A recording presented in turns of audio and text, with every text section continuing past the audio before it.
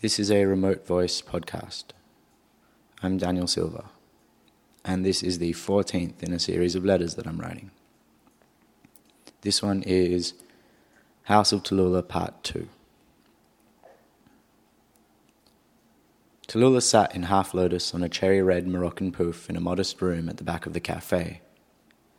Odd stools and chairs covered with candles crowded the walls. There was a window to her left, a bookshelf to her right, behind her a large wooden chest, and beside her a small glass table. Her pouf was in one hemisphere of a round mat, woven with threads of dyed pandanus, in earthy tones of green and orange.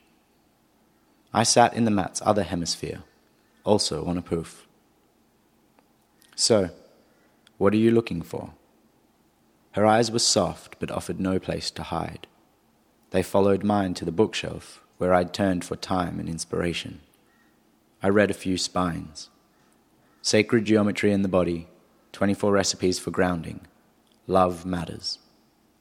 I paused, lost in a moment of contemplation. She noticed. Are you looking for love? She asked. I replied, remembering something. Actually, I'm looking for the sound of my own voice. I see, she said. So you're not looking for love? Well, I paused and gave it some thought. I mean, I'm not looking for love. When was the last time you had it? Love? I said casually, as if surprised. Yes, she said. When looking for something, it helps to know the last place you had it, like a clue. I hadn't prepared to think about love. Suddenly my stomach dropped and filled with dizzy butterflies. They were slightly nauseous. I winced and moved my hands to hold them. Something the matter? Tallulah asked. There's a pain in my stomach, I said. The nausea crept to my back and shoulders, then into my cheeks. Tallulah didn't seem concerned. She paused and said softly, Stay with it. I must have looked confused because she offered an explanation. Sometimes, she said, when the voice is hidden, the body does the talking. Listen, what's it saying? It's saying it's in pain, I said through tight eyes. What kind of pain? Like a puncture, I said. Like my stomach's been punched and the sickness is oozing from the wound. Tallulah fell silent. Meanwhile, the ooze dribbled into my hips. I tightened my grip and winced again. It's like I'm sick, I said. What do you mean by sick? She asked. I mean something isn't right, like an illness or a disease. A disease, she echoed. Yeah, like I've caught something in my stomach. It's making me sick, ruining my life. Ruining your life? She asked. I was a little surprised by my admission, but took it as permission to confess. Yes, it makes doing things hard. I can't be totally happy or friendly when there's this feeling making me want to do nothing but curl into a ball and go to sleep and not wake up till it's gone. It makes you want to curl into a ball. Yeah, I looked at my stomach. Would you like to try? She asked. Try what? Curling into a ball. Now? Well, from what you're saying, it sounds like there's a pain in your stomach that's ruining your life, and it wants you to curl into a ball. I wonder what would happen if you did what it wants. Tallulah smiled. Only if you want to, she said. Okay, I agreed. She unfolded her legs slowly, stood up, and moved her stool outside the mat. She opened the chest behind her and pulled out a white crocheted blanket. If you like, she said, I'll put this blanket over you when you're in a ball. If you feel as though you need to speak, that's okay. If not, that's okay too. Okay, I stood awkwardly. I moved my stool and lowered to my knees. She seemed assured, and that was encouraging. I lay on my side and wrapped my arms around my legs. The pain in my stomach pressed against my thighs. It turned over and oozed up my sternum, behind my tongue.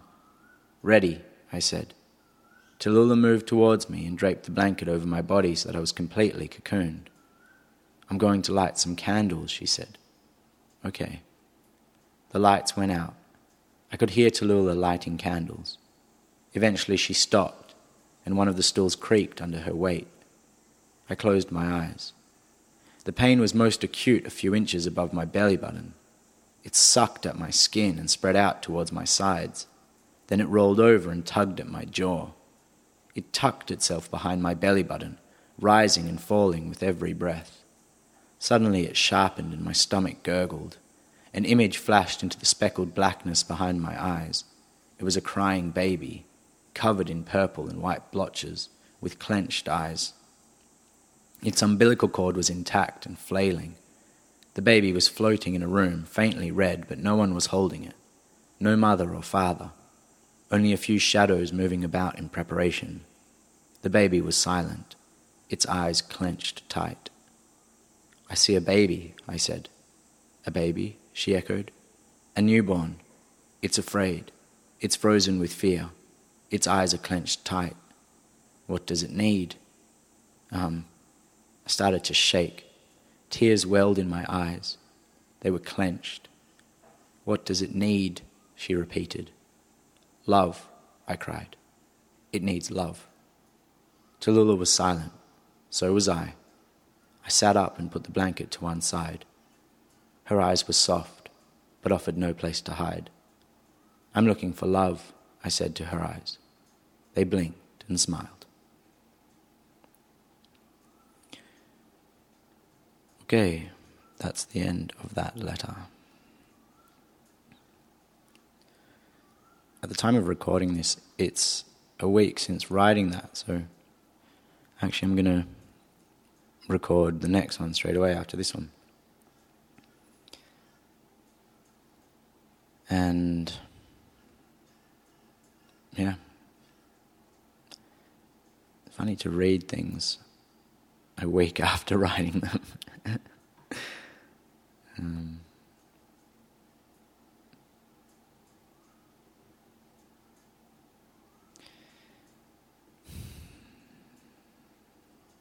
All right, until next time.